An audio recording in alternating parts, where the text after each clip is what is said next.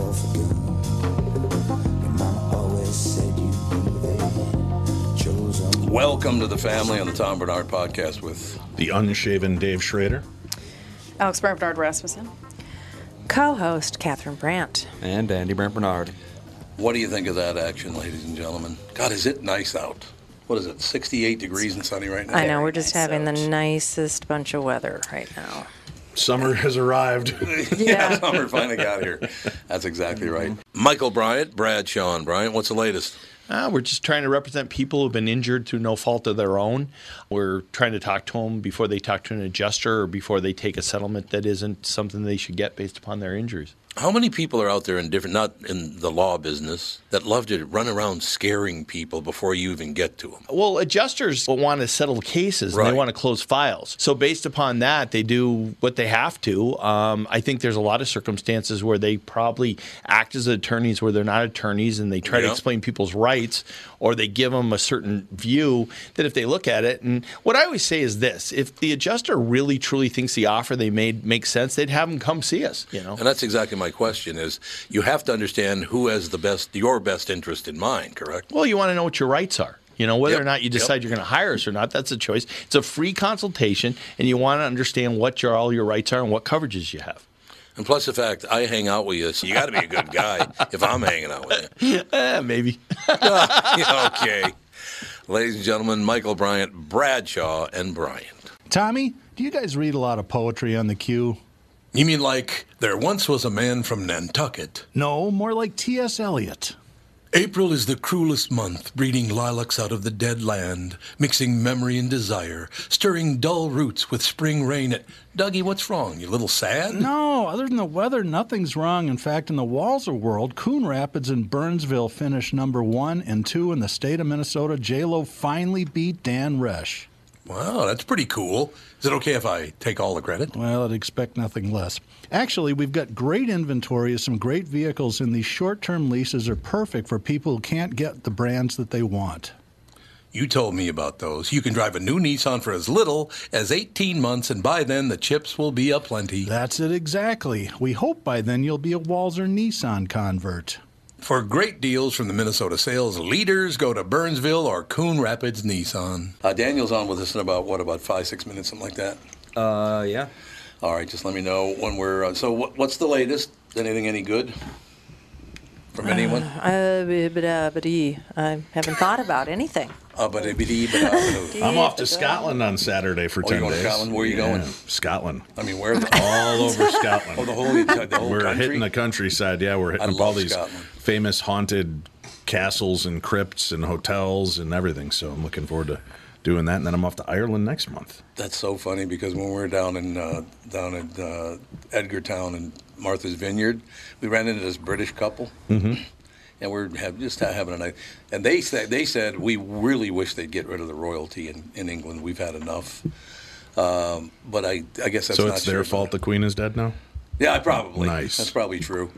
But I said, well, we were talking about this, that, and the other thing. And I said, I love going to Scotland, Ireland, England. All it was wonderful. Because I'm English. I didn't know this, but I am part actually Scandinavian, and I never knew that. I knew I was German, Scottish, English, Irish, but I'm also part Scandinavian, too. So America is not as much a melting pot as Tom Bernard. I'm a major melting pot, there's no question. But anyway, they said, so you're part English? I said, yeah, my last name is Barnard. And they said, oh, we live right by Barnard Castle. So that's kind of cool. Apparently it's a complete mess now. It's a ruin now. Isn't that basically what they implied, Catherine? Yeah, well, I think it always has been. Well, you mean for the last 4 or 5 years? They built it as a ruin? Well, they built it as a ruin. In modern times, it's been a ruin for quite some time. And by the way, Andy, because of the music you play every day to introduce this show, I started watching The Sopranos from episode 1. Yeah. That is a great show. It holds up, doesn't it? It does it's hold stupid up. how good that show is today. There's no doubt about it. I haven't seen it in years. Yeah. And I just started watching it from episode 1, season 1, and it's the things that he says. The whole thing. I wonder if a show like that would succeed if it came out today. If this was 2022 was the year that Sopranos launched, Could that show survive? No, because they smear all races, colors, creeds, Sexuality, nationalities, everything, yeah. They smear everything. But if it's a look into a culture, would that be accepted? I don't know. People just can't seem to deal with that whatsoever. They cannot It's crazy, deal with it. I don't know. It's just settle down. Everything's fine. Did you watch Coda, the third? Yeah. How'd you like it? The third Godfather? They very redid mediocre. it. Really? So recut was no better than the original? No, it was no better. Might in fact even been worse. No kidding. Yeah, it was not very good at all. And right. I like everybody in it. That's the problem I have with it. Is Joe Mantegna's in it now, Andy Garcia's in it, and all these great people. So I thought this is going to be wonderful. The writing is just not there. It's just not good. Wow. I did love The Offer though, and I loved part 1 and part 2. Yeah. So that was good. And I started rewatching, or just started getting back into Ted Lasso Because of me. and the woman that's on The Offer, the Yeah, you little showed me blonde woman, whatever she is. that. The Office She's- woman. Yeah, she's in Ted Lasso. Angela? What is she in Ted Lasso? She is the love interest of the angry soccer player. Oh, Keely? Yeah. Yeah, I The started angry watching soccer Ted Lasso player. because so many people were like, you'd love it, you'd love it, you'd love it. And so I randomly just started watching it, and I do love it, love it, love it. I know you guys do. It's just so Was up for sweet. 4 Emmys. It's just so sweet and It is, fun it is. and nice. It won the Emmy. Oh, it won? Yep. For a comedy series. Oh. It did indeed. Good. Oh, yeah, Paul it's good. Mercurio did not win. He was up for an Emmy for the Steve Colbert Show, but he didn't win. Are we surprised? So in 2 weeks when he's in town, I'm going to ridicule the piss out of him. He'll be sitting right here, and I'll go, Paul, you're a miserable failure.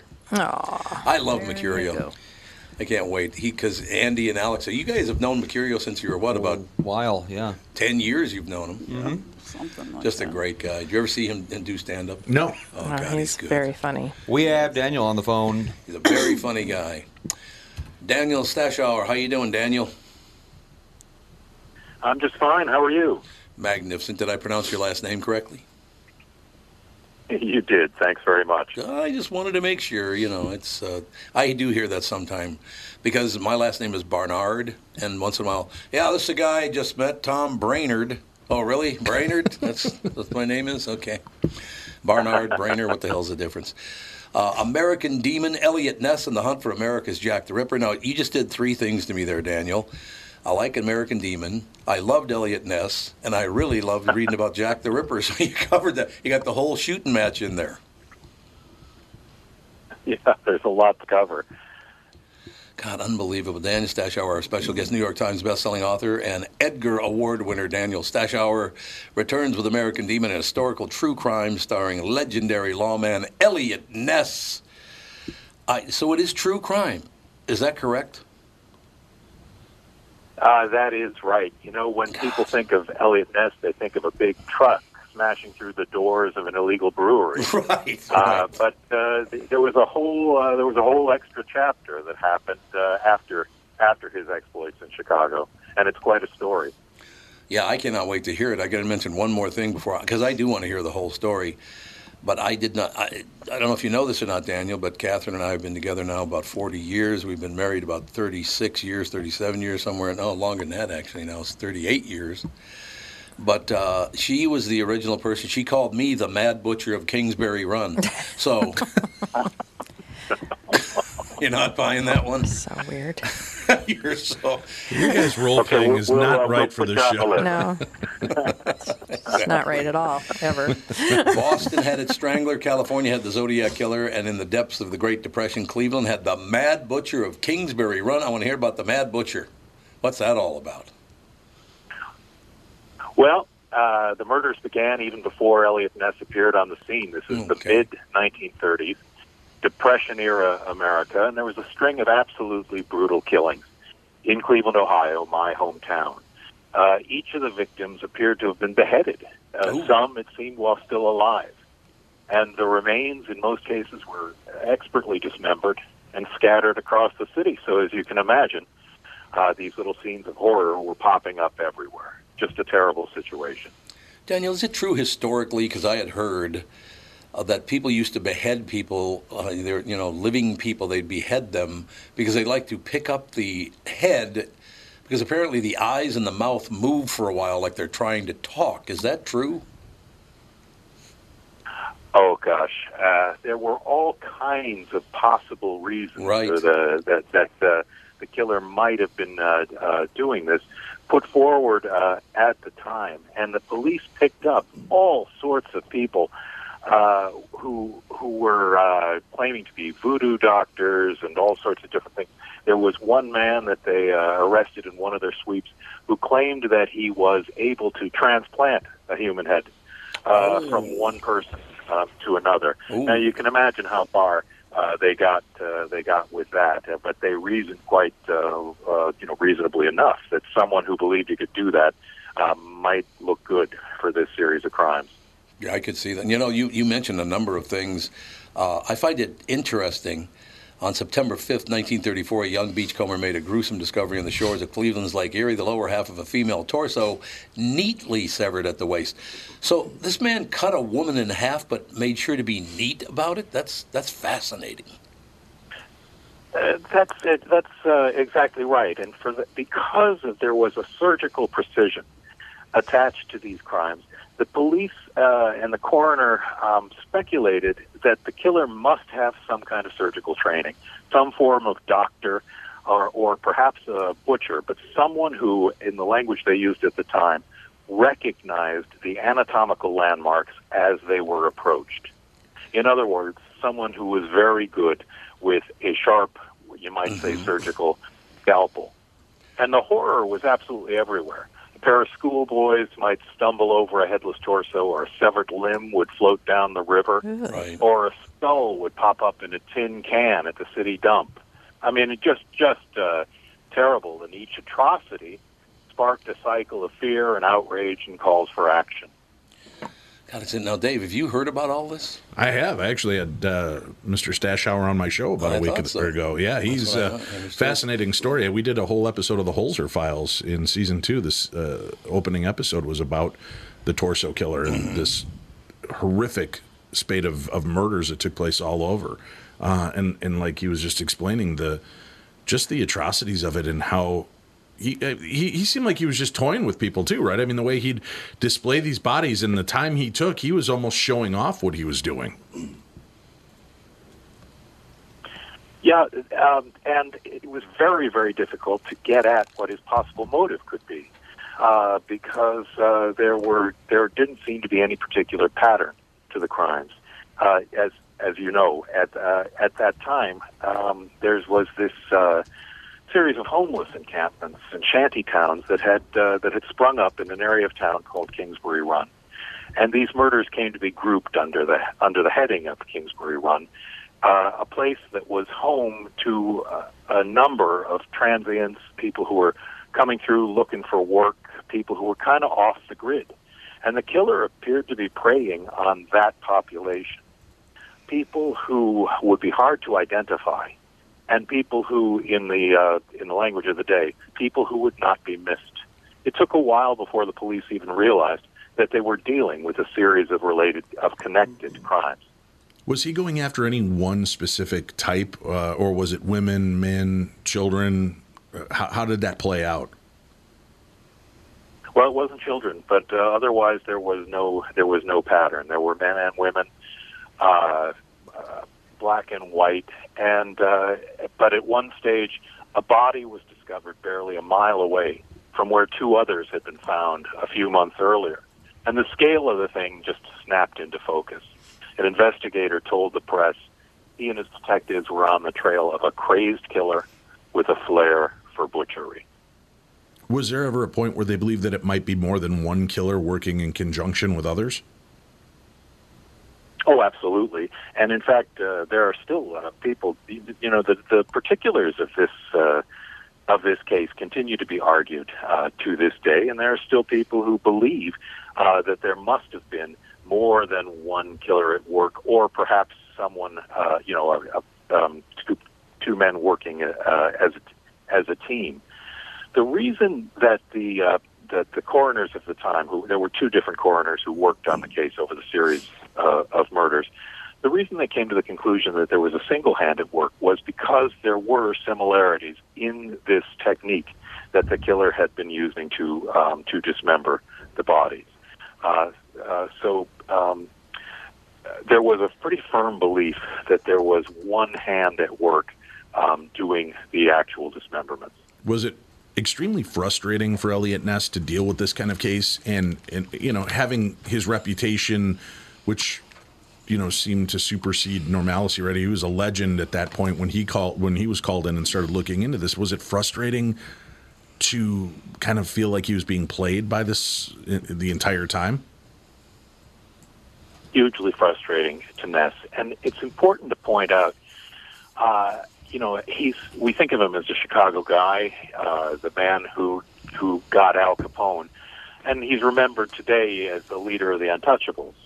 But that chapter of his life was wrapped up by the time he turned 30, pretty much, and so he needs a second act, and he lands on his feet as director of public safety in Cleveland, and this is a big, big job. It puts him in charge of the entire police department and the fire department, and a whole lot more. And in fact, it's so big a job that a lot of people assume he's going to fall flat on his face. He's the youngest person ever to hold this position.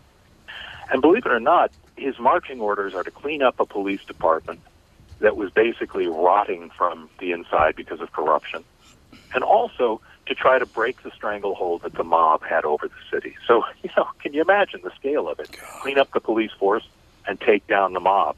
And the wonder of it all is the degree to which he succeeded. But then the murders began, and that was a source of frustration, a thorn in his side, not only for him, but for the entire Cleveland police force. But it wasn't really his job to be the one investigating that, right? I mean, he was kind of overlooking the staff who does that. How were they, how were the people of Cleveland treating the police in this matter? Was it a constant state of panic, people locking their doors and windows at nights? Or how did they, just what was the temperature and the climate of that area during these murders? At least at first, there was this sense, and the newspapers encouraged this for a time, that the killer was preying on these people who were transients, were off the grid, and that what they called normal citizens, good citizens, decent folk, didn't have anything to worry about. But that position was difficult to sustain as the body count rose, as the body count ticked upwards. And it's also important to remember, you were mentioning Ness and his role in it. He's at the top of the pyramid. The chief of police reported to him. Now, he had responsibility, but it wasn't actually his job to track down killers. He wasn't a homicide detective. Now, we think of the Elliot Ness from television. He would have strapped on his gun. He would have kicked down some doors. Right. But the real Elliot Ness was director of public safety. He wasn't a guy who solved homicides any more than he put out house fires or rescued cats stranded in trees. But this is Elliot Ness we're talking about. People did expect heroics from Elliot Ness, and he himself had made a point of saying from his first day on the job he would lead from the front line. So over time, as the pattern of crimes gathered force, he absolutely had to step in. Can I ask you a question about the psychology of all this, if you don't mind? Sure. Because I've never understood this whole situation. What happens to young boys and men to make them feel so weak and so lame that they have to turn to things like not just ruining people's lives, because there's a lot of that going on anyway, but to actually have to go out and murder people to feel any type of strength whatsoever? Have they ever figured out what that's all about?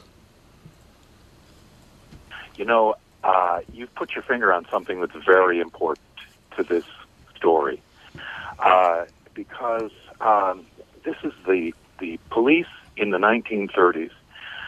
It is a very different era.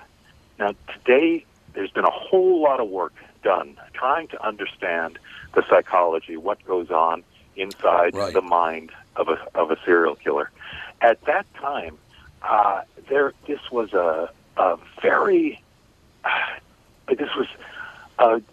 an incredibly difficult, dimly understood psychological process. then as now. We wouldn't claim that we have it all figured out today. But this was something that the newspapers of the day commented on extensively. There were phrases like, "What ghastly chemistry of the human mind would convert a civilized person into an inhuman killer like this?"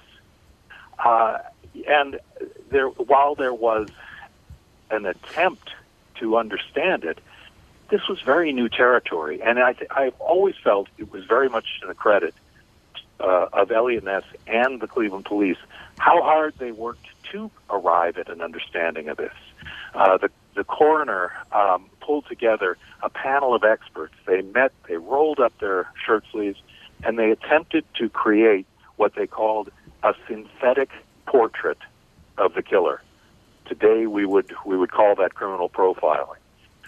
But you see it at every phase of the investigation. That Ness and the investigators and the Cleveland police and the Homicide Bureau are attempting to push through the limitations of their resources and the accepted practices of the time into this uncharted territory. God, it's so amazing to me. The human brain is just fascinating to me. The way it twists and turns itself, the things that you can talk yourself into just fascinate me. Oh, absolutely. But in this case, absolutely terrifying. And there was this sense, this concern that a killer on the scale of Jack the Ripper was loose in America. The crimes happened to overlap with the 50th anniversary of Jack the Ripper's crimes in London. And a lot of the coverage drew attention to this. Again and again, it came back to the Ripper. One national headline said, "Cleveland's torso killer slays in same manner as Jack the Ripper." And as you can imagine, that only served to raise the volume and make it a national story. God, I would imagine. Are they ever going to figure this out to maybe be able to see this coming, or people being more honest about the psychological damage they've suffered? Because I'm back in the old days, I imagine 100 years ago or whatever, that if you suffered some psychological damage, treatment, your parents, your father, your mother, whomever, you didn't want to admit it. But now people are coming forward and saying, yeah, this wasn't a great childhood or whatever. Is it getting better? Because to me, the behavior in the streets right now is horrendous. And why we tolerate that, I just really don't understand. It's bizarre they're allowing people to act that way. Yeah, no, you're absolutely right about that. And with this particular story, it's important to remember that it's taking place during the depths of the Great Depression. Right. So people have it very hard. People are suffering all over. A lot of people out of work. A lot of people who've seen their livelihoods disappear. And in Cleveland, where this is taking place, this is a city that's been hit as hard as anywhere. They had been an industrial powerhouse in the 20s, and the Depression came sweeping in. A local journalist said it came rushing in like the roar in the ears of a drowning man. Oh. And the city is trying to get back on its feet. The mayor believes that the only way the city can get back on its feet is to clamp down on crime, to wrestle control of the city away from the criminal element, and then this thing comes along. This is the impossible, seemingly inexplicable killer. It is so. The whole thing. Do police officers have a difficult? I guess they have to have a difficult time knowing that that kind of thing is even going on out there. I mean, when I wake up in the morning at 4:30, whatever, and I go, oh God, I got another couple of shows to do today, a morning show and an afternoon show, and I got to do this. I never woke up and go, I'm going to have to cut somebody in half today. You're going to retire soon. That'll free up a lot of time. That's for true. That When I retire, limbs. Yeah. I start cutting people in half. I think that'd be just a great idea, But I guess I do understand psychologically that if you're so damaged physically and psychologically by your own family or whatever causes this, I suppose you just can't. Is there any reality? Sometimes, I mean, you just sit around and you go, God, is this even real? Well, for people like that, it's got to be that much harder. I think this is a conversation that Elliot Ness himself would very much have liked to have, because we think of him as an old school tough guy. Right. Our image of Robert Stack is that he's got a Tommy gun in his hands. But the real Elliot Ness was more than that. He was a very forward-thinking reformer. And I think he'd be interested in your comments, because he was as much about crime prevention as he was about crime detection. Yes, he was astonishingly brave, and his exploits were spectacular. But he was also very concerned about helping what we would today call helping at-risk youth, and putting into practice training and resources that would help the police do a better job of working to prevent crime, to anticipate and diffuse, as to clamp down on it with the methods of a previous generation. Elliot Ness was about reform. In real life, he rarely carried a gun. In fact, he once told a friend he didn't need it, that the empty holster was enough. Ooh. To me, that makes him a very brave man. Yes. Do you think that this had anything to do with the mob's flex? Obviously, you've got a mayor saying we have to break the back of the mob, we've got to break the corruption. So do they send out one of their thugs to start committing these crimes so that police are so tied up in trying to deal with that they're leaving the mob alone, that they're not as focused on the real issues at hand because they seemingly have this murderer running through their town? That's a terrifically interesting theory, and I like it. But where Ness was concerned, the equation here was clean up the city, get the city back on its feet. He once said that in any city where corruption continues, it follows that some officials are playing ball with the underworld. And he said the dishonest public servant hiding behind a badge or political office is more detestable than any street criminal or mob boss. That was work he understood. He spent his time in Cleveland kicking down doors, closing gambling parlors, rousting crooked cops. And that wasn't all flashy and glamorous. One reporter said of him that his approach to crime was about as emotional as an accountant's approach to double-entry booking, which is a hell of a thing about Elliot Ness. But when he looked back on his career, he believed that this work, cleaning up corruption, was the most important work he'd ever done.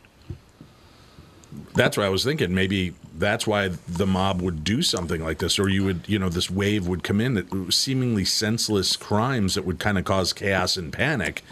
Again, maybe I'm just going into it with the Hollywood trope of smoke and mirrors, but to suddenly have these kind of murders pop up and take time at the exact same time they've decided to break corruption seems very strange to me. Yeah. Very unfortunate piece of timing, no question about it. So what can we do? The only problem that I have right now talking is I watch the news every night, and I watch. There was a young man yesterday. I can't remember what city he was in, but he was in a very not an upper end neighborhood, but a middle to upper end neighborhood.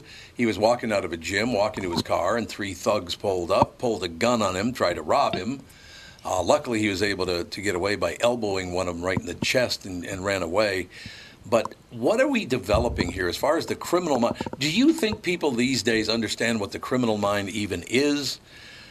Do they have any idea what they're allowing by this no bail thing and all this? And I don't want to drag you into some political thing here, but I grew up around a lot of thugs. I grew up in the inner city. There were a lot of criminals. Matter of fact, the mafia was about 1.5 miles away from my house, and then there are the street thugs and all that. I've been around a lot of criminals in my life, and I don't think these people want to keep it up with the no bail and, hey, let's be more understanding. That's a bad idea. What do you think? I think that's a point that's going to be debated. As long as there are laws on the books. Yeah. Again, I think this is a conversation that Ness would be very very interested in. But I will say, in his case, one of the many things that I came to respect about him is you see in his efforts to clean up crime in Cleveland, where he'd been hired to do it, he didn't care much about politics. He had been brought in by a Republican mayor, but the county prosecutor in Cleveland at that time was a very staunch Democrat. Mm-hmm. Ness didn't care. It was a political appointment. Both jobs were political appointments, but he forged a partnership with this guy and even crossed party lines to campaign for this guy because he thought it was so important to have this guy in place because he, Elliot Ness, was going to be able to arrest people, but it didn't count for anything unless this county prosecutor, a man named Frank Culloden, could put him away. It's often said of Ness that he had no politics, that he didn't care about such things. Mm-hmm. But he managed to understand enough about the political situation in Cleveland to make it work for his advantage. And all he cared about was having people around him who were doing the jobs they were hired to do. You know what's so great about that is that I do a morning show in town, too, and I've been begging people for several weeks now on the morning show, could you just work together? I don't care if you're a Democrat or Republican. I've been a Democrat. I've been a Republican. I'm kind of pretty much a centrist now, but I beg them, you need to work together to keep the people safe instead of you just making money off of your job here. I literally begged them to work what Elliot Ness actually did. We need to work together. It'll be a much better world if we do. I know these politicians don't become billionaires like that. I still am amazed that politicians become billionaires in America. How we ever let that happen, I'll never understand. But that's a different interview. But in any case, do you think we can get to a point where, my God, we got to work together? Is it ever going to happen? I certainly hope so, and I'm a big believer in that. That well-worn phrase: "Those who forget history are doomed to repeat it." Yeah, no question. Do you think that people do understand what a great man Elliot Ness was? I've been lucky because when I was a kid, Neville Brand played a great Al Capone. Is all I have to say on the old Untouchables TV show. I loved him in that show, but oh my gosh, that Neville Brand, and that's an early episode of the Untouchables. It was terrific stuff, but that's the image we have of Ness as this tough guy on screen, whether it's Robert Stack or Kevin Costner. Right. And there's definitely some space between the screen image and the real life man. I'm always reminded that after he passed away, his widow would say that she and her son sometimes got a chuckle out of watching the original Untouchables series because the on-screen tough guy was so unlike the man they knew. But that's not to take anything away from his astonishing bravery. The man had nerves of steel. See, and that to me makes him a better person. Tough guys, I love tough guys, especially cops at that level. You love the tough guy. But a guy who can use his toughness and his brain together, I'm very, very impressed with a guy like that. Absolutely. There was one night in Cleveland on his first days as public safety director where Ness got called into the scene of an armed standoff at a gambling club. And this is just outside the city. It's not even in his jurisdiction. And he just waded in. He pinned his gold badge onto his coat, and he walked forward with no gun, just betting that nobody in this club would have the brass to shoot him. I can't emphasize enough. He's not like the guy that you saw on screen. No. But in some ways, he was better.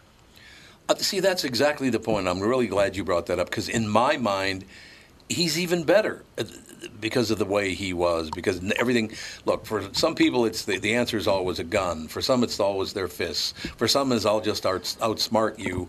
If we could get people that come together and go, why don't we cover all of these areas? I think that would be. I mean, that's what Elliot Ness was to me. I've done a lot of reading about him over the years because I did love that series. I was a little boy when that series was out. But I loved it so much I did a lot of reading about the Untouchables, about Elliot Ness, about the mayor. I can't remember the mayor's name at the time. God, I used to know all these things, but I guess time has passed. Yeah. But I just think... Harold Burt. Yeah, there you go. I just think... Did the people of Chicago, did the people of Cleveland know what a gift they were given? I think they did, but then as now, fame was fleeting. With the story of the Untouchables taking down Al Capone, Ness understood that he himself was really a supporting player in that drama. He was part of a multi-pronged effort that took down Al Capone. You can't blame the press for seizing on Elliot Ness and the Untouchables because the real work, as Ness himself was very quick to admit, of putting Capone behind bars was done by taxmen. Right. But at the center of this story, there's this young guy leading a team of agents as they're knocking down the doors of breweries. So who can blame them for focusing on that part of the story? And it brought a lot of attention to Ness at the time.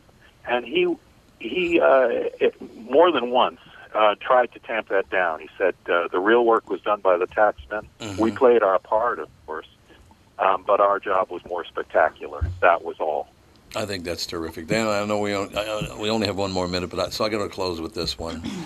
In the movie Al Capone, Ben Gazzara, at the end, his brain addled by syphilis, because he was Al Capone, sitting by the pool wearing a rainbow-colored bathrobe, fishing in his own swimming pool. So I don't think he was thinking too clearly, Daniel. That's all I have to say. No, not at that point, no. Daniel Stashower. Yes, sir. Stashower, Daniel Stashower, ladies and gentlemen. American Demon, Elliot Ness and the Hunt for America's Jack the Ripper. Any closing words, Dave? No, amazing book. I've just finished it myself. Yep. Fantastic. Pick it up and read it. There's an amazing piece of history that nobody outside of Cleveland, I think, is familiar with, especially contemporary. So this is a fascinating story. If you like true crime and you want interesting historical elements, this book is fantastic. Magnificent. Daniel, thank you so much, sir. Thank you so much. I really appreciate it. Come back soon, sir. Thank you. My pleasure. Thank you. Bye. Hello, I'm Brad Huckle, President at North American Banking Company. And I'm Mike Bilski, CEO at North American Banking Company. As a community bank based right here in the Twin Cities, we believe in taking the time to get to know our customers and their businesses. And part of that is hiring and cultivating a team of experienced lenders. When your business banks with us, you're not training in a new, inexperienced banker. In fact, our bankers have worked with many of the same customers for years, earning their trust. We get to know you and your business, and you get to know and rely upon us. When your business is looking to capitalize on an opportunity or solve a problem, we'll be here to help you. Tom here. I know Brad and Mike, and I trust that with my banking, they've personally delivered on everything they've just said. So why not bank with my banker, North American Banking Company, a better banking experience, member FDIC, an equal housing lender. You all have helped build MyPillow into the incredible company it is today and have trusted in Mike Lindell to give you a great night's sleep. Mike's latest incredible deal is on the Giza Dream Sheets, which you've heard me rave about before, that's for sure. These sheets are made from the world's best cotton, Giza. They are ultra soft and breathable, yet extremely durable. Right now, the Giza Dream Sheets at its lowest price ever. These sheets are 60% off, coming in as low as $39.99 with promo code TOM. I love that whole thing. It just still amazes me what happened to you that was so bad that you need to go out and sever body parts. I mean, makes you wonder, what did they witness? Absolutely. That made them, I don't know. I don't know that I want to know. You know, sometimes you start thinking I would like to get into the mind of these criminals to understand it, and then you're like, I don't know that I want to know that piece of why. We've been watching Blackbird. I was just thinking that very thing. And they started talking, and usually they don't, because sometimes I don't think they know sometimes what makes people all twisted up. But this kid, when this guy who killed, 27 women? 27 women. This isn't a true story, is it? Yes, it is. It's based on a true story? It's a true story. Hate it. Yes. See, I can't. I hate that. Anyway, his dad was a grave digger, and they'd go in after the body was buried if they knew that there was anything in there. And the kid, he was a kid, would have to dig a person 7 or 8 to take years the old. rings out or whatever they. Yeah, and one time he had him clip off a finger with a clipper thing like a to get gardening shears. gardening shears to get a ring off the guy's finger. He couldn't have been more than 10, 12. Maybe not even that old. So in the middle of the night, before he had to go to school in the morning, he had to dig up some corpse, and Steal a his jewel. dad was, hey, these people are selfish. They're buried with things that could bring other people some, happiness in the Makes world. a good point, Kevin. And you're putting this kid down. At least he had a job. He was out there earning his keep. Out there shoulder to I know the that's what he was doing as a child. Well, look at body thieving. I mean, that was accepted. I love the fact that you could go in and steal a body, but you had to leave everything else behind. Yeah. So they would literally strip the bodies of the clothes and jewelry and leave it in the coffin, and then they would just take the body because you could sell the cadavers. God. There was no protection over the body for the longest time. It was over the objects that were inside the coffin. So, and what they would do is they would just dig up a small part by the head, because everybody's like, how do you dig up a full 6 foot long, 6 foot deep? They would just dig up the one part because they'd break the top open. Right. And then And they'd then take just a meat slide 'em hook on in out. and right through the shoulder and then just drag them out of the coffins. Yeah. I wish you could have seen your face last night. Humanity's fabulous. Yeah. I really do wish you could have seen your face last night, because there's a scene with this 10-year-old kid. He's 8, 9, 10 years old, something like that. He's in the grave. He cannot get the ring off the guy's finger. Dad throws the gardening shears down to him. He cuts the finger off and looks at it and starts this just psychotic laughing. Your face when that kid started laughing, I was like, holy. Probably the absurdity of it. You would just you would have to laugh to not go insane, right? Well, this guy went insane. Oh, he was nuts. Have you seen it yet? Because his voice is like this. No. He's a guy. Like the weepy voice killer in Minnesota? In Minnesota. Did they ever find the weepy voice killer? I can't remember. Because he called into KQ once, Oh, no, really? Yeah, because I kept talking Don't about it. talk, just listen. That's exactly I did a whole episode on that for True Crime Tuesday. That is the weirdest. Yep, his name was Paul Stefani. So yes, they did that's find right. it. Yeah. Yeah. Wasn't it his sister that turned him in or something? Somebody recognized that. Big KQ Don't listener. cry, just listen. Just listen. His ex-wife, sister, and a woman who lived with him. They all turned him in? They all turned him in. They're like, we figured this out. We've Hey, honey, I'm home. I'm home. Are you ready? Man. He got 58 years and then died not too long into it. Oh, did he really? Yeah. Yep. He had cancer. Yeah, I just don't understand. Andy, what do you think? How does your brain get to the point where you think it's okay to kill 27 women?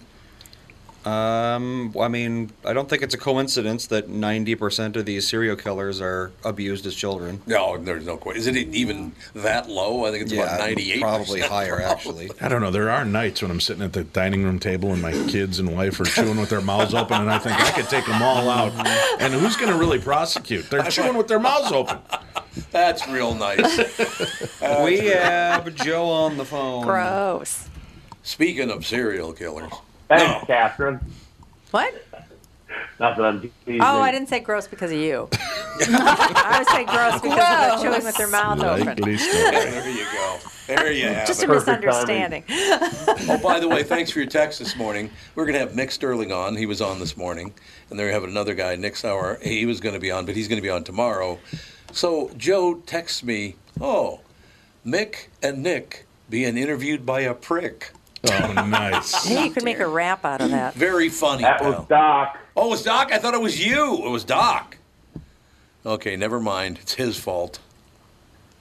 What's happening? Like I picked a great day to call in. All sorts of crazy going on here. There is all kinds of crazy going on. So what's happening with you, Pally? Not much. Davey, how you doing, my friend? I'm doing good. How are you? Pretty good. Halfway through the shows. I'll be in your neck of the woods in October. I'm going to be out at Lexington at Scarefest. You will. A bunch of crazy people out there, too. Yeah. So where's that? Yeah, Lexington, Kentucky. Oh, It's, Lexington, yeah, okay. like in October, big paranormal and horror convention, and it's huge. Coming up on Halloween, is that what it is? It's close to Halloween. It's not on. I think it's like the weekend before. Oh, Yeah, it's the weekend before. I think it's the 21st, 22nd, and 23rd. Yeah. We're going to try to come down the 20th to the 24th. Very cool. One of my favorite things of all time, Catherine and I got a new co-worker at Capitol Records back in the days, a guy named Vito, okay? Vito had never been to a haunted house. He goes, I want to go to a haunted house with you guys. I've never been to one, and I want to go to a haunted house. Now, this is, what was he, about 45 years old at the time? Probably. We walk in. That was the heyday of the haunted house. They were everywhere. When they were really scary, too. Yeah, and they were things. grabbing, like, yeah. Can't do that anymore. Yeah, they can't touch you anymore unless you sign a waiver. Hilarious. The four of us walk, because he was with his girlfriend, Catherine and I were together. The four of us walk in. I will never forget this. The first ghost that jumps out, he leaps up into my arms like a baby. Like Scooby-Doo and Shaggy? Exactly. I'm out of here. I'm carrying this grown man in a haunted house because he's. Remember how terrified he was? Yes. God, he was scared to death. I remember talking my mom and dad into going to the one at the state fair. Oh, yeah. And my mom, who I always thought was like a very brave human being, she's in there. She's like, "Oh, Dawn." So scared. Don't you love that stuff? I'm like, come on, you gotta go. Universal Studios has got that creepy Halloween walk. And I was out there, and they were putting us through, and it was so great because there was this mom and this clutch of kids, and they were like maybe 10-year-olds. And you could see that there was boys and girls in this little mixture. It was like a party or something. And they're going through, and this one little kid, he is jumping and jiving and screaming and doing stuff. And when we walk out, everybody's kind of freaked out. And he was in the back, so nobody was really paying as much attention. But as we walk out, he goes, "That wasn't so bad. Oh, yeah. You guys were so jumpy." And I just started laughing. And the mom turned around and looked at me, and I go, "You need to have him check his pants." I said, this kid was jumping out of his skin, and the kid just hung his head real quick, and everybody in the group burst out laughing. I felt bad for busting him, but to come out, it was very, I don't know, it was like a very Joe Pesci kind of, you know, I'm not through the whole crying, thing, you're and then, it's not a bad deal. That's funny. I would not do well in a haunted house. Oh, you wouldn't even go to the mini golf place. Remember, there was that a haunted mini golf. One hole was through the haunted house. Oh, you mean Fun Family City. Fun Land? Family Fun Land, and you would not. She would not. Well, she was go also in like it. 6 at the time. I'm so. still not like Fawn really wanted to go to the haunted house at the state fair, and I was like, no, It is so bland. I will not do it. It is so I bland. know she would love it, and she loves haunted house, and I don't love things jumping out at me. It's not even like the spookiness or whatever. Like that doesn't bother me. I don't like being startled. Yeah, me either. I startle. Very strongly. easily, thanks, Mom. Yeah. Oh, if you want a haunted house, go out to Butte, Montana. No. Not gonna. I would not suggest that for the Bernard clan here to go there. That is the real life underworld of Stranger Things. See, I don't like haunted houses because I don't get scared by them.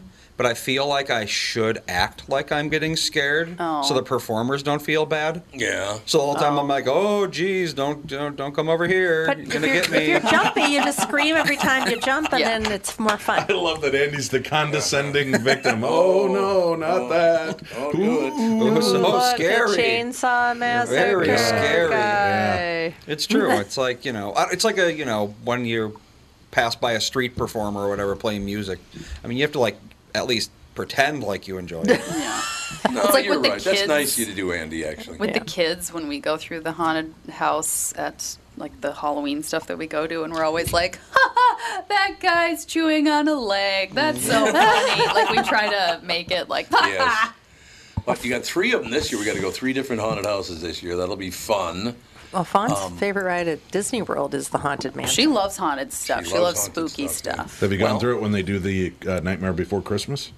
What? No. Why They did change they do it. that? They change it in right around. It's either right around Halloween or right around Christmas. We never go They around turn it Halloween. into. Book a flight. It's so cool, yeah, and all of the ghosts inside and stuff. They have a lot of the originals, but then Jack Skellington and Oogity Boogity and all those guys are in there. Yeah, it's pretty amazing. We're Why looking don't they at just flights have that all the immediately. time? Yeah, Where is that? It is interesting. Disney, At Disney. The Haunted wow. Mansion turns into... In the world or land? both. Oh, huh. Yeah, And what time of the year is this? it's either around Halloween or around Christmas. It's one of the two. I think it must be around Halloween. Well, it is Because the Nightmare Before we're never there Christmas. around Halloween. So, but I can't remember which time I was closer to it. Let's see here. But they Maybe it's all the way through. could be. No, they part of it's regular, so that you get the classic haunted house, and then there's like 1 or 2 months that they do it straight. And maybe it starts in October and goes through to Christmas. Oh. So, Andy, are you going to take Ethan out for his first Halloween? Yeah. Ah, what are you We going have like a neighborhood little thing that they do. What's he going to go as? Pumpkin, of course. He's going as a kind of pumpkin. like the Yeah, But a great that's the pumpkin. It's the baby easiest thing. thing because Well, you can put I them was in a little pumpkin. Melissa was a jammies. pumpkin. It's Yeah, it's it's just- tradition at this point. Yeah. Fawn was a ladybug and Sage was a caterpillar. As long as you can Did have you watch some A Bug's quilt. Life beforehand? No, those are like the emojis that I used for them when I was pregnant with them. Oh, yeah. That's like how I referred to them when I was pregnant. So I figured it Tire was- Carver says the Nightmare Before Christmas thing is the California one only. really, I thought it was Damn. That's what it We're says. going to California. And it is for Halloween, apparently. I thought you didn't want to go to Halloween stuff. Too No, long of a I said flight. I don't like haunted houses I mean, specifically. I like the ride at Disney World. Yeah. I love Nothing's that. really jumping but out not at no, you. I don't like walking through where things are like in your face and like Yeah. no, They can't do it that makes anymore, me feel like can I'm gonna have a heart Oh, attack. yeah. They can't touch absolutely. you, but They they can't can touch you, okay. jump there out are some at you have to sign waivers for that like the are soap factory or whatever. and some of here. them are like 3-hour experiences. Oh. See? Like you have to Why? sign in, and you're just like they're Too much. Yeah, Well, too much. The last couple we were at with the little kids, they say, they holler in front, kids, little kids, and then they don't jump out at you or anything. One of them, good there's somebody idea. with a flashlight in front of you, Yeah, and they and like they're really flash the yeah. light through, and then they don't jump out. They just sit there. And the like, real look scary at the people ground. kind of go into a corner Yeah. and leave, so Oh, that yeah, the here little we kids go. don't get Not me. So freaked out. Disneyland's Haunted Mansion Holiday started on September 2nd, and it goes until Halloween. September 2nd. It goes for 2 months. It's before Halloween. So once Halloween hits, they undo it. There you go. Why but doesn't not Disney in World Florida. do that? I don't know. It's a much shorter flight. Strange. You would think that they would, but apparently it's a Disneyland thing. It's a much shorter. I could have sworn it was at both, but Well, the Disney World ride does have Nightmare Before Christmas things in it, but you have to know where to look. Oh, yeah. What? I Yeah, want, it's- I want to go to Jack Disney. Skellington is apparently still in there somewhere. Let's see here. Maybe he I've rises always up wanted to from go one to of the Disney tombs. World around Halloween because they have like a big pumpkin festival and the whole thing's decorated. Couple more years, we'll go down, stay down there for 5 months. What do you think? Yeah, we'll just live at Disney World. Yeah, we'll live at Disney World for 5 months. I'll and get you a should job be at able to get Disney through World. about a dozen rides in that 5 months. I would think so. And we I can certainly know. go There for is- about there is some- $300,000. I can guarantee There's you some that. sort of a community that is on the Disney property in Florida, and you can buy a house in there, and it includes something like free passes and rides or like Yeah. Sounds very cult-like to me, Catherine. It No, starts with I a mean C. it's like super expensive. It's not Columbia, but it starts with a. I it don't starts know. I with a never C. had heard about this. Cult Celebration starts City. with a C. It's Celebration called Celebration City. That's what Oh, it is. that does Yep. sound a little culty, doesn't Very it? culty. Welcome to Celebration City, Tom and Catherine. You're gonna be so happy Yeah. here. It's all Here, have true. some Kool-Aid. I did love it Here's yesterday. our leader. We had dinner with Dan and Alex and the kids last night, and I mentioned Halloween to Alex. I thought she was going to jump out of her seat. Or too funny, I mean. I was like, what? What did I do? No, too funny. I meant.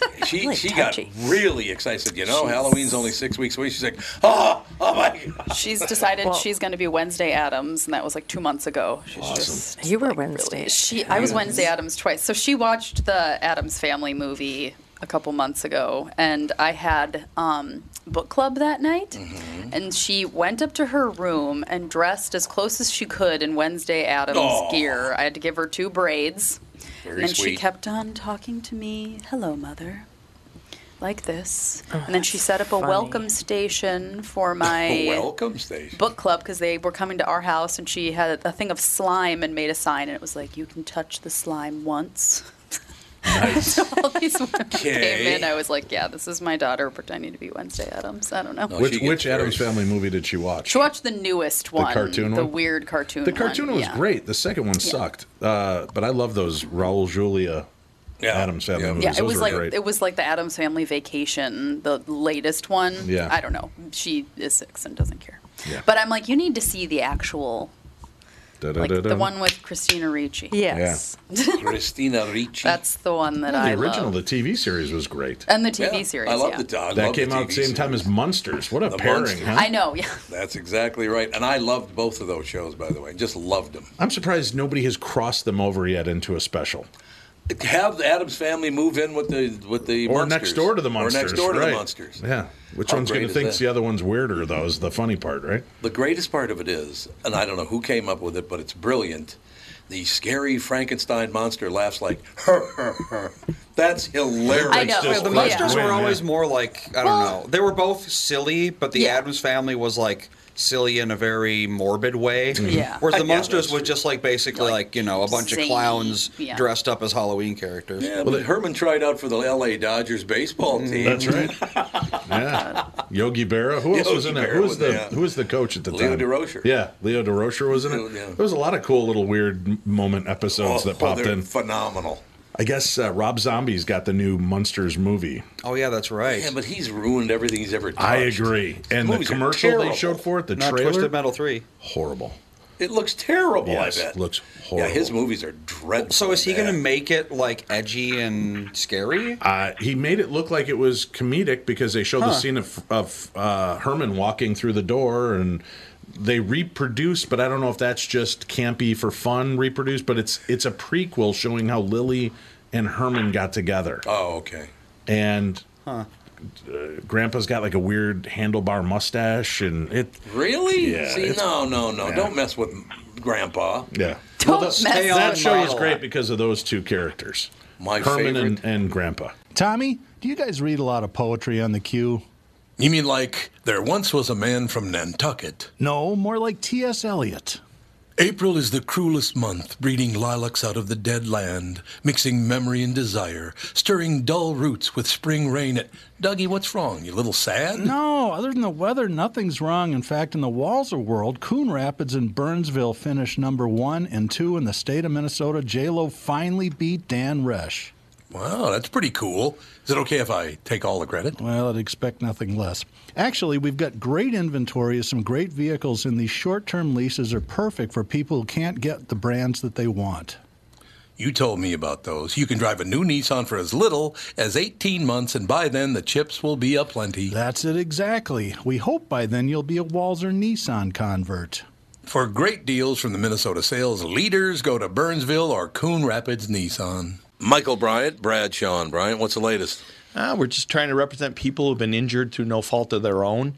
We're trying to talk to them before they talk to an adjuster or before they take a settlement that isn't something they should get based upon their injuries. How many people are out there not in the law business, that love to run around scaring people before you even get to them? Well, adjusters want to settle cases and they want to close files. So based upon that, they do what they have to. I think there's a lot of circumstances where they probably act as attorneys where they're not attorneys, and they try to explain people's rights, or they give them a certain view that if they look at it. And what I always say is this: if the adjuster really truly thinks the offer they made makes sense, they'd have them come see us. You know, and that's exactly my question. Is you have to understand who has your best interest in mind, correct? Well, you want to know what your rights are. You know, whether or not you decide you're going to hire us or not, that's a choice. It's a free consultation, and you want to understand what all your rights are and what coverages you have.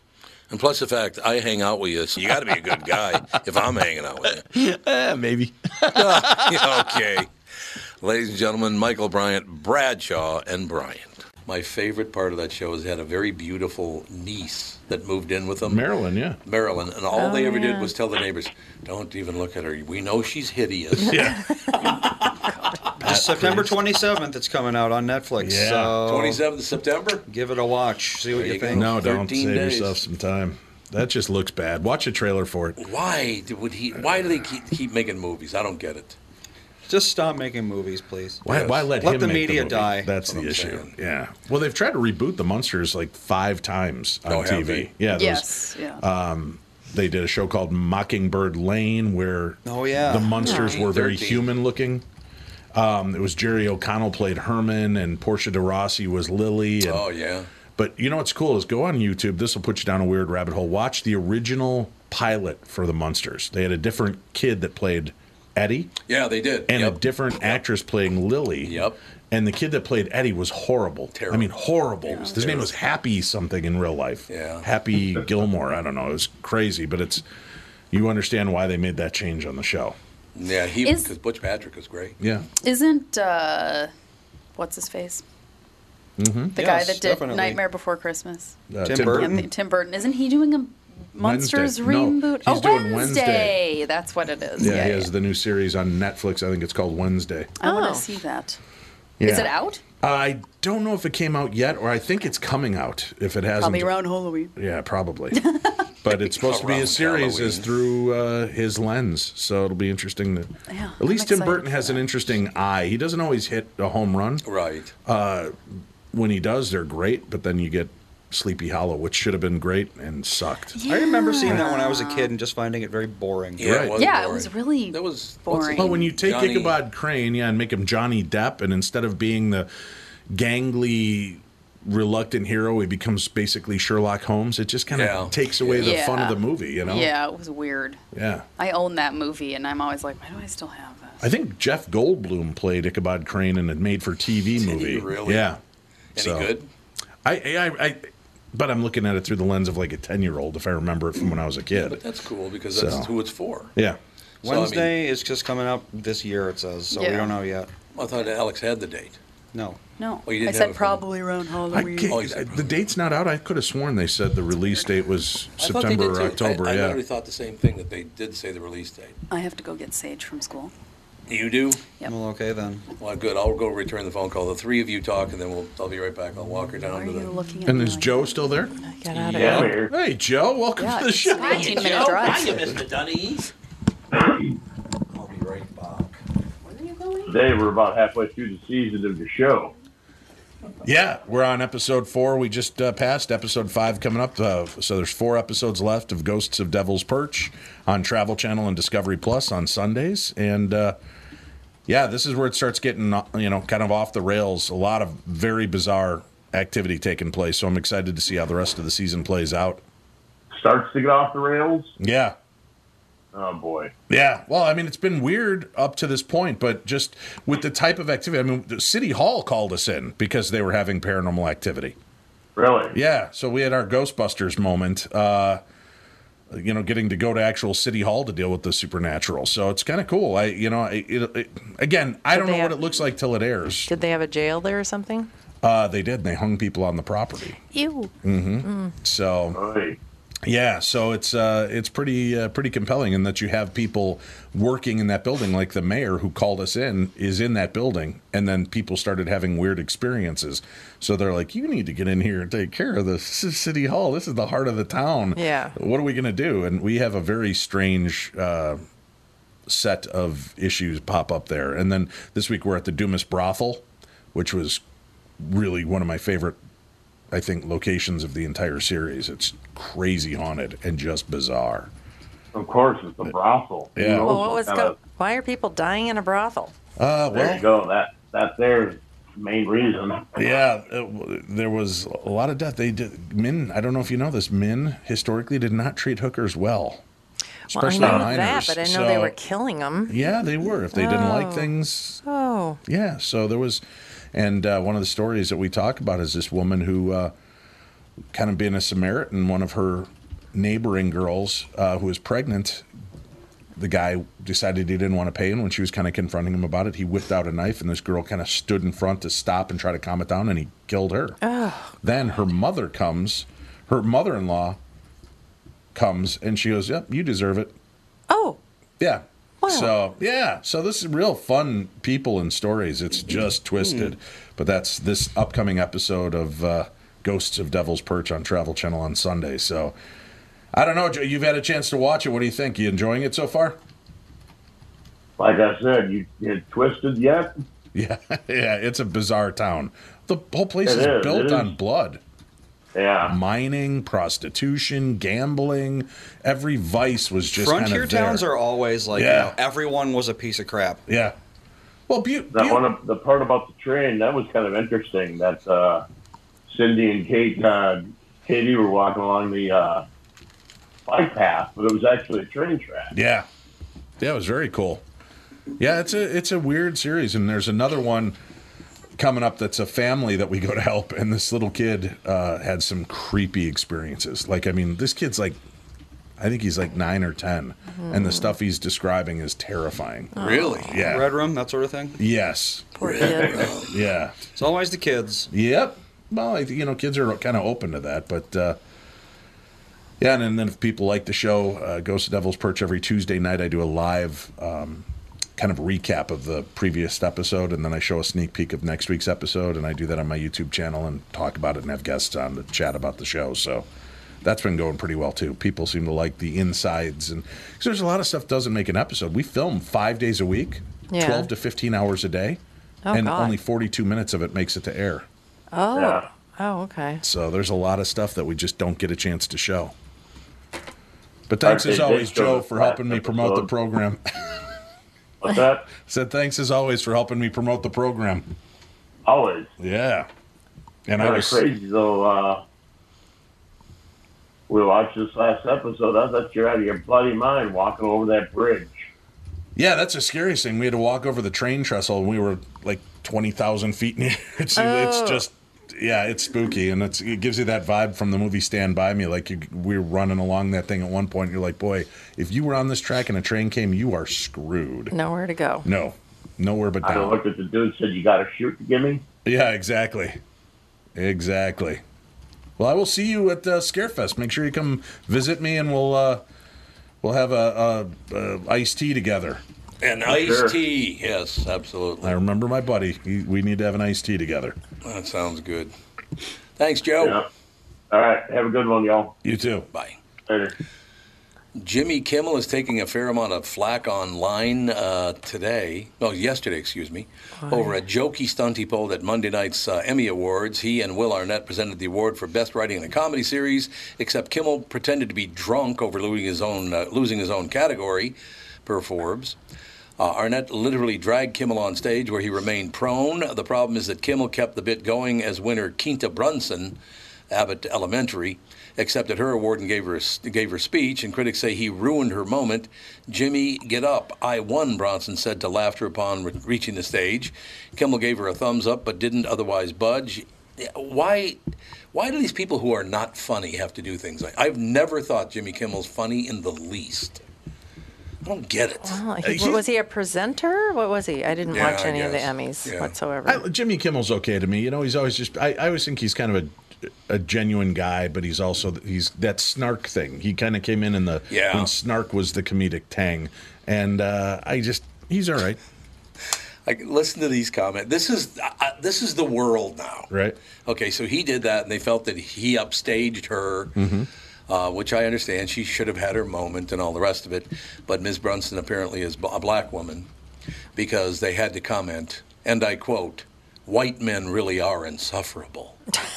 So how is it okay in your mind to condemn an entire category of people based on their skin color when it's never, ever been a good thing to do? Maybe she was going for the ironic bit of it, trying to be funny. I'm going to go with irony. I don't want to believe that people just go with that. Listen, here you go. And let's face it, white men are kind of insufferable. Well, especially in this room. Oh, yeah, there you go. Andy, I can't believe she talks about you and Tom like that, Andy. That's horrible. Here's another tweet. I don't know of a better example of invasive white male privilege than Jimmy Kimmel laying in the middle of Quinta Brunson's Emmys 2022 speech. It's a metaphor for what it means to be a woman of color in a white man's world. Why are you reading the thoughts of 60 IQ morons? Well, that's what I'm saying. There you go. Like, for real. Because this is what digital is doing to our world. It's destroying the world, and we got to do something about it. Not if you're not reading the comments. That's if all everyone does, started ignoring these people, they would functionally cease to exist. Like I said, I posted a picture of a tree that was changing color. And I said, it's happening. just a little picture of a tree changing color. White privileged woman and her. I don't know. It turned seasons. into an entire thing about how global warming is destroying the trees. And if the city could just do this or that, and then it was a fight between deep root watering and regular watering, and oh my God, about 70 comments down. I think Catherine was just trying to point out the tree color, the tree leaves are changing. Yeah. That's all. And I'm like, hey, somebody finally got the whole point. They thought you were much deeper than that. It is Catherine. just incredible. She's so right. Yeah, you can't post a picture of a rock without people starting to argue about it. So whatever. But see, to your question, the problem I have is not that those people post those things on Twitter. It's the fact that people like Newser put it in the newspaper. Well, we don't need that crap in the news. Well, that's the only thing people will click on. Yep, it's exactly. All clickbait. I want to be offended today. What did somebody do? But let's face it. When somebody's going up, no matter what color they are, you do your little bit at the beginning because you're trying to be funny. Then just stop. Let them have their moment. It's not a race issue in any way, shape, or form. No, it's just an idiocy issue. It is. Yeah, it's not having common sense. Oh, he obviously thought he was being funny. Because obviously, if it was a race issue, Will Smith wouldn't have smacked Chris Rock in the face. It was about disrespect overall, not a race issue. I agree. And this is the same thing, just stupidity and disrespect in a moment. I just really wish we could get off of this wagon where this whole group of people are evil because of their skin color. That's never been a good thing. Why is it now? Makes no sense. And what I would say about that is, I don't care for me personally, but I have a son who's a white man, so shut the hell up. How about that action? Right? Well, we were going to talk to you about that, Tom. I'm serious. Don't talk about white men all grouped together. I have a son who's a white guy. He's a great guy. Leave him alone. Right? I don't know how I should feel about that. He only points out the great guy's son, not his pal Dave. He raises money for charity, does good things for people. My son's a white guy, and he's all right. Schrader, not so much. Not so much. He's he's okay, I guess. So, was the Queen laid to rest finally today? No, 4 more days. That happens when I arrive in Scotland.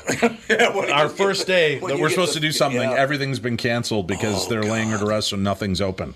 There you go. Yeah. 4 more days. So I'm hoping we'll hit a pub and have a drink or two. Do you know where you're going to be in Scotland? All over. So you're going to go to Turnsbury? We're starting in Edinburgh. And then just moving all over. We're going to hit Inverness and all the cool. Are you going to the crazy wild North Shore? What's that called? Hebrides? No. Is that it? The Hebrides. I can't remember. Because between that and Ireland and any European town, they all sound like made-up names that somebody pinned together. Well, especially the further it's away. Buttonbrook Hollow Farm, Ville, Shire. What the hell?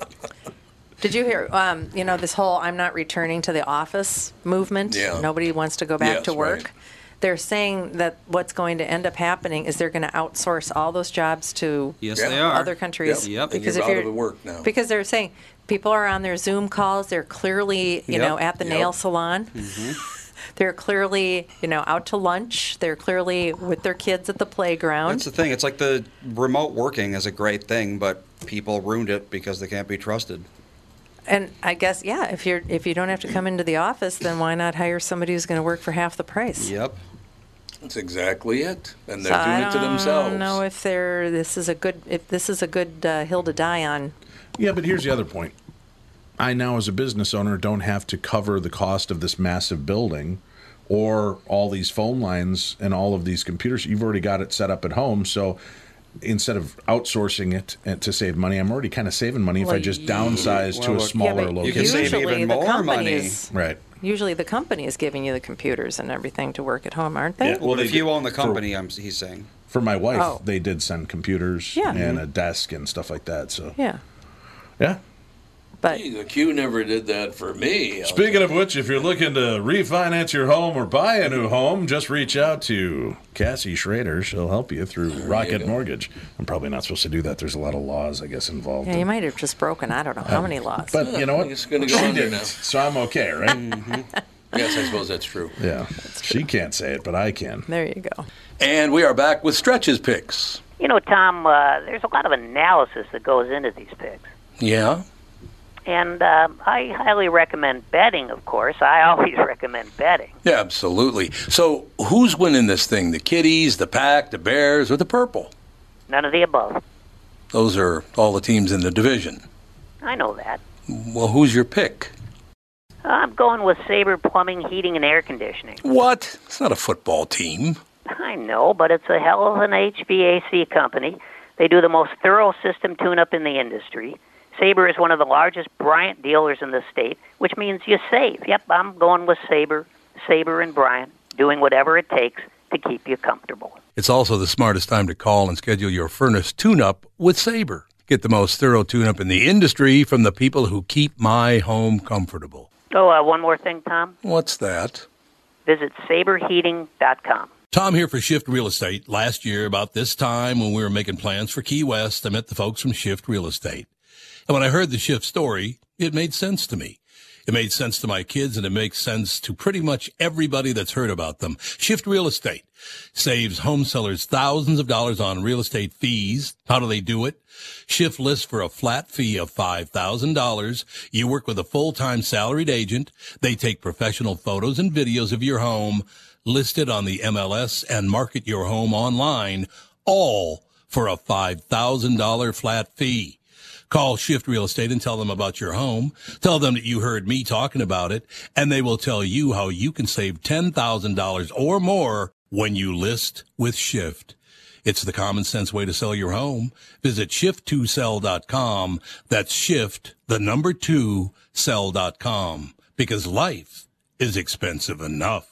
It's finally happening to one of the worst people I have ever met in my entire life. Oh, no. What is? It finally is happening. Mr. Optimist. Global warming?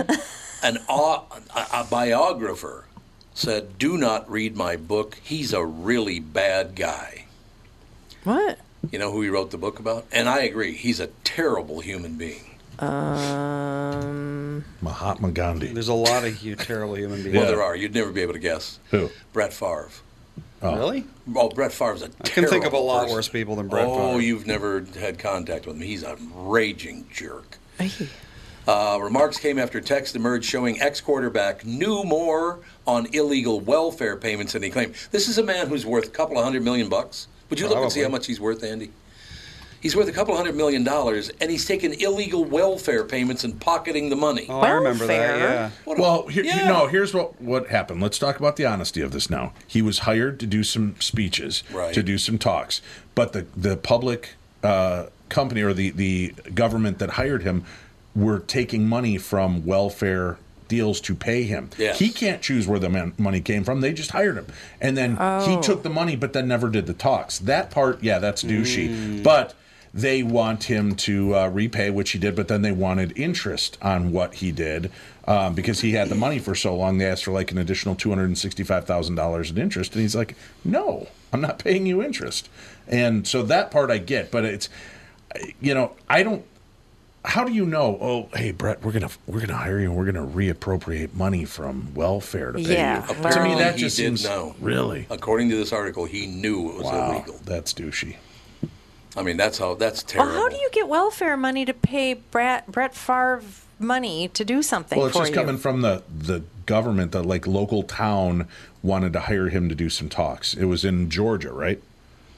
Yes. Yeah. So, or Louisiana. Louisiana. Yeah. So they, because he's from that area, they wanted to hire him. So they had all this money. Well, they didn't have money in their coffers, so they just robbed from one section to use to pay him. Well, that sounds like the city should go down. That's what I'm saying. Yeah, more than anybody. Well, listen to this though. He's going to make this guy a bad guy. No, I'm just reading. He's a horrible person. Okay. The text came to light after they entered Monday into the state's continuing civil complaint regarding the scandal. Apparently that's one of the people, pleaded guilty in April to state charges of misusing state funds. Neither Bryant nor Favre have been charged with the crime, and the civil case in which the state is seeking to claim $24 million It's a lot of money. What was he for speaking? 24 Well, it was like million. a series of talks. He was supposed to do a 2 or 3. series. Well, I've been doing a series of talks for the past 10 years. Where's my $25 million? Yeah, well, you're not win a couple of Super Bowls and we'll talk, Andy. I'll get you Yeah. booked for 10% of whatever I get you booked for. Yeah. I keep trying, but they won't let me on the team. Yeah, he did pay back the Just give me a shot. I can Give do me a it. shot. He did pay back the $1.1 million, but he will not pay the $228,000 in interest. Yeah. What did you find out? How much is he worth, Andy? About $100 million. $100 million bucks. What do you need to do this But, Andy, look up David Schrader and see how much I'm worth. Oh, was it going to say like $10 million? Oh, no. I think I'm pretty close to Brett Favre. I think I'm about $50 million is what online says. 50 So million. you I can't don't really believe it. trust. Well, this site says $250K. This site says $6 million. So it's a, So there's somewhere a range. between 0 and 6 million. A little closer to the 0, I would say. I don't know. For some reason, they always put the figure $2 million next to mine. Always. It always says $2 million. Oh, you I don't know where they slacker. get their I'm at almost information. 6 million. Come I on. know. God, I'm falling apart at the seams here. What a crazy ass deal. Well, very that's just fair. somebody who's writing these stupid bios just has to make something up. They don't Yeah. know. It's crazy. Yeah. But to ascribe, I'm a podcaster on a reality TV show, and they've got me at $6 million. You'd have to do that. It's like if I collected every penny I've ever earned to this point in my life, That I is might be at probably that I what never they $6 spent million. any of it. Yeah. Yeah. If they're counting, overall, Dave Schrader's probably earned $6 million in 55 years. Okay. Probably. That's probably true. Yeah, probably. I've spent it all on children, but I got it. Lessons to be learned there. Oh, God. Don't have children. You know the lesson. Children qualify as capital until they're 18. Oh, God. I suppose that's probably true. Well, they can go longer if they're in college, too. That's They're true. capital for you at that Oh, point. that's right. You can, you you keep can writing get them that. off. What is it now? Up to 2,100, Yeah, up to 25 years old, I think, now. which is hilarious. Just $2,000 doesn't feed a functionally kid. Doesn't nothing, even yeah. feed a kid through the For year. a month. Yeah, at my no house. way. Oh, God, I ate so much when I was a teenager. Oh God, Ridiculous did you ever? amounts of food. I used to have to put Post-it notes. Do not eat. So I'd have ingredients to make dinner. You'd eat ingredients. Andy ate ingredients. That's true. Winnie goes, Cassie goes and buys, sorry, folks, they call her Cassie. I call my wife Winnie. Her name is Winifred, so that's just it. So I trip up when we're doing this. But That's okay. She, We know her by both. she gets mad when she puts her snacks down because she has to get gluten-free snacks, everything the kids eat them. Oh, but she yeah. gets all these gluten-free snacks that are extremely good. Mm-hmm. And I'm like, you have a massive closet. Just put them in your closet. Well, why should I? Because kids keep eating them. Yeah. But they shouldn't. But they do. So put them in your But closet. they will. I remember I used to. I had a thing for mint Milano cookies. Yes, you did. I ate a lot of mint Milano cookies. Were you shame eating in the closet? No, Catherine? I would just have like 2 or 3 a night. That was just kind of my little end of the day Yeah, I remember treat. that. And the kids would start eating them all, and I'd be like, there's like a couple of crumbs in the bottom of the thing. I'm at least throw the bag away, so I know I need to buy some more. Yeah. So one Mother's Day, I opened up this very nice box with roses all over it, and inside is a bag of mint Milano. Well, So I'm at least saying, no, they're wrong, Yeah, eating all my mint shouldn't be. Milanos. Yeah. I got to, can you believe Mike Lindell? I mean, honestly, this guy, what a life he's got. Did you hear what happened to him? No. Mike Lindell, and I can't remember, maybe it says what town he was in, because he was not in Minneapolis, he was somewhere else, but I can't see where he was. Maybe it says it in the story somewhere. But Mike Lindell, MyPillow CEO, says he was questioned regarding voting system issue. He was in the drive-thru at Hardee's and was surrounded by the FBI. What? Only Mike Lindell. The FBI surrounded him in the drive-thru at Hardee's. Why? Apparently, they want to know about this whole voting system issue thing and his beliefs about voting. Why do you have to surround someone with the FBI to do that? They seized his phone, too. So, But I have a question for you about this. Probably not good. I still don't understand this. If he wants to spend his money trying to prove that the election was fixed, why do you care? Yeah, that's the overreaction to it is more suspicious than anything, to be honest. That's the problem. Look, I don't know if it was fixed. I think all elections are fixed and always have been, to tell you the truth. And most sports games. And I wouldn't doubt that either. Well, But I've been saying look, that for years. Look, Mike Lindell spent a lot of his own money on trying to prove this is true. I don't know if people believe him, if they don't believe him. I don't know anything about the election. I don't like anybody involved in it, so it doesn't really matter. The person I voted for didn't win, and that would have been the Hawaiian woman. I forget her name once in a while. Tulsi Gabbard. Tulsi Gabbard. Yeah, there you go. She's Hawaiian. Yeah, she's Hawaiian. But MyPillow chief executive Mike Lindell said Tuesday that federal agents seized a cell phone and questioned him about a Colorado clerk who has been charged in what prosecutors say was a deceptive scheme to breach voting system technology used across the country. Lindell was approached in the drive-thru of a Hardee's fast food restaurant he's in Mankato on top of it. Yep. By several FBI agents, he said on his podcast, the Lindell Report. The agents questioned him about Dominion voting systems. So they go on and on about stuff you already know about. But he said the Hardys in Mankato get surrounded by the Ephraim Zimbalist Jr. surrounds them. Why do people care so much that he thinks the election was fixed? So what? Well, I don't know. We live in a world where, what's-her-face is in jail for sex trafficking, and not one person has been given up.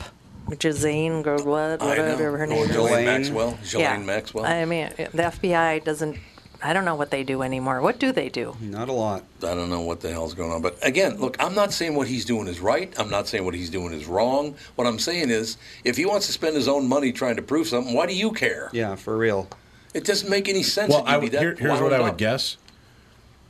I don't know this guy. Yeah. I know you knew him and have worked with him. Oh, he's a friend of mine. Right. There's no question. But maybe there were some emails sent that there are flag words in emails. Yeah. And that can trigger FBI checkpoints. So that's all I'm saying is, I don't know. And it might just be like you're talking to your buddy and like, man, I'd blow this place up. And you're just kind of venting. But if you put it in paper and send it electronically, something like that can be taken out of context. And if the FBI or whoever's investigating it, they could certainly look into it. I'm not saying he did. I'm just saying FBI, they're probably involved for what might seem like stupid reasons to you and I, but maybe something that none of us know is going on in the background. Yeah. Maybe that's what it is, because I don't have any knowledge of any of that kind of stuff. My friend Chris Fleming just somebody used his name and one of his former addresses to order an AR-15 to be delivered under his name, and then was having it delivered somewhere. I wish I could remember the deal, but it was really terrifying, and he happened to find out by accident.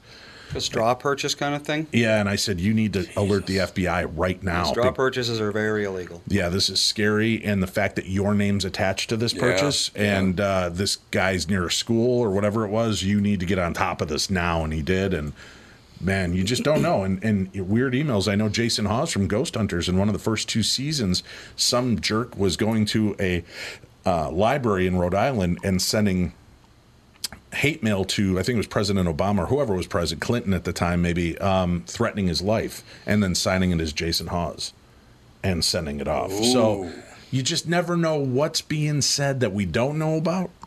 I don't think they would just go after him for just because he wants to spend his money. Yeah, let him spend his money. A fool and his money is soon parted, right? So if that's the way it is, let people spend their money to do those idiotic things. What do you care, right? But are there threats that are going on in the background and stuff? That's what we don't know. Yeah, that's what you got to. Yeah, it's hard to say. We have to figure it out. It's tough when it's somebody you like.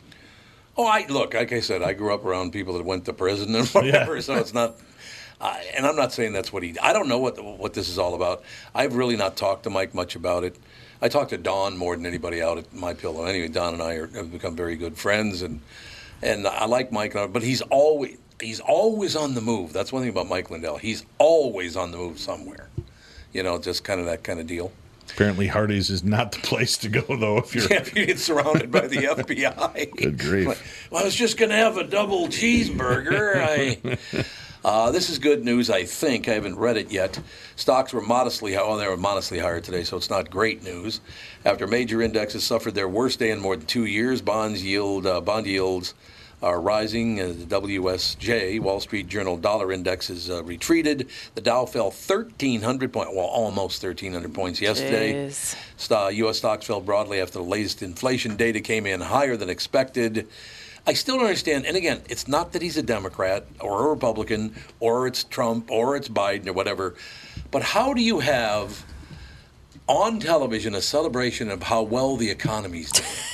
How the hell do you do that? Because, like I said, the number one job of the government is to make sure the government looks good. Yep. Well, fake it till you make it, right? Yep. But they went from 1.5 when he became president to 8.5 and then yesterday. and then it raised again today. And it raised again today. What's it up to now? I don't know. Because I heard it was going to go up by 3/4 of a point. You can find that out. What am I looking at? Inflation rate. Inflation rate for today. Somebody said it's like 9.25 or something like that. I don't know if that's true or not, though. Right, but I've also thought, and maybe this is my misunderstanding, and I know you dig into this a lot more, Andy. A lot of the things that take place, and we're 2 years into this guy's presidency, are from things that have actually taken place over the last 10 years. And every 10 years there's a correction because everything that has been put in place starts to hit. Right. And if you're doing things differently and not keeping the same status quo, things can I'm not taking blame or putting blame on anybody, but this could be many different policies and many different things that have been written in over the years that we are unaware of. Well, the upcoming housing market crash is absolutely something that has been coming for a long time. Right. Yes, Once that happens, it's not going to be a surprise to anyone. No. Banks have been doing that. Government's been doing that. It's been a lot of bad decisions for a very long time.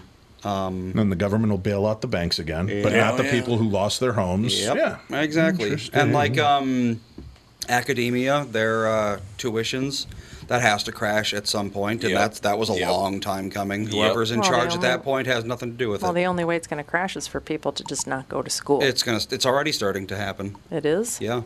People are starting to not care anymore. But what about especially the the free Ivy tuition? League. The Ivy League, it's like most people don't give a crap anymore. It's like a best friends club at this point. Well, Ivy League is mostly very wealthy families and people that get scholarships. No, exactly right. Pretty much. The rest of us, it's like, when Nobody I was a else would even kid, bother. if Can't you afford learned it. that someone went to Harvard, it was like, an impressive thing. You must be really smart. But now, I don't think anyone's impressed anymore. No, I agree with that. Especially because they hear about the kind of things coming out of Harvard, where it's like, they don't even, half the time, they're not even really teaching. They're just telling you what to think. Well, colleges have been doing that for a while. That is very true, but it's gotten parents, much worse. If you want your kid to go to college on a free scholarship, full ride, get him to start playing tuba. Tuba? Tuba is like one of the number one scholarships that is not. Nobody's nobody wants to do. So they need marching no one band. wants to be a tuba player. Yeah, for marching band, tuba players are getting like full scale scholarships for their entire college career. But nobody's taken up on it because nobody wants to be the tuba player. It's been a joke instrument for like 100 years. Well, it's also a gigantic thing. I love the tuba. They're probably not. Brass isn't that heavy. It's still a big thing to go marching around with. That is true. Was it Martin Mull had dueling tubas on his album? Our son goes, they pick me and put me into band. I hate band. There's all that blowing. I'm like, are you that lazy that blowing is too much for you? And he goes, I just don't want to be carrying things and blowing them. It's crazy. And very difficult. And, golf. Golf is a good one. Yeah, but especially people actually for women. go for that. Yeah. Yeah, not too many women. Not too many. Oh, really? Yeah. Tubas weigh apparently about 25 pounds. Well, that's not bad. Though that's still a lot to be marching around in the good heat. shape and get free college. Why not? Come on, tuba players. Taryn from the chat, his brother Brandon got a full ride because he's a tuba player. There you go, baby. Look at that. I've been trying to get my kids to play tuba, and these little bastards refuse. They just won't do it. No. Well, then you pay for college. Do you want Well, a there you tuba go. in your house, though? I got a garage. I guess if it saves you $200,000 in the long run. Or more. Or more. Yeah. Yes, or more. I had brothers that played the trombone not very well. That's a bad instrument to be bad at. Well, it's so loud. It makes some very strange noises. Yeah. Just another tender touch. That's all The I trombone's know. the one with the slide, right? Yes. Yeah. Yes. What's the one with the buttons on top? Is that also a trombone? Trumpet? That's a trumpet. Trumpet. Okay. Yeah. Trumpet. Well, there's trumpet. different versions, right? Yeah, there are. Trumpets can Cornet, also be there's without the cornet. horn or without Yeah. the buttons. Right. Like the military, you just That's have a to. bugle. That's a bugle, yep. All right, that's gonna be a hell of a show today. I thought today's show was great. The shit. The show. The shit show. The shit show I thought it was was terrible. great today. I thought it was really good. All right, we'll talk to you tomorrow with the family.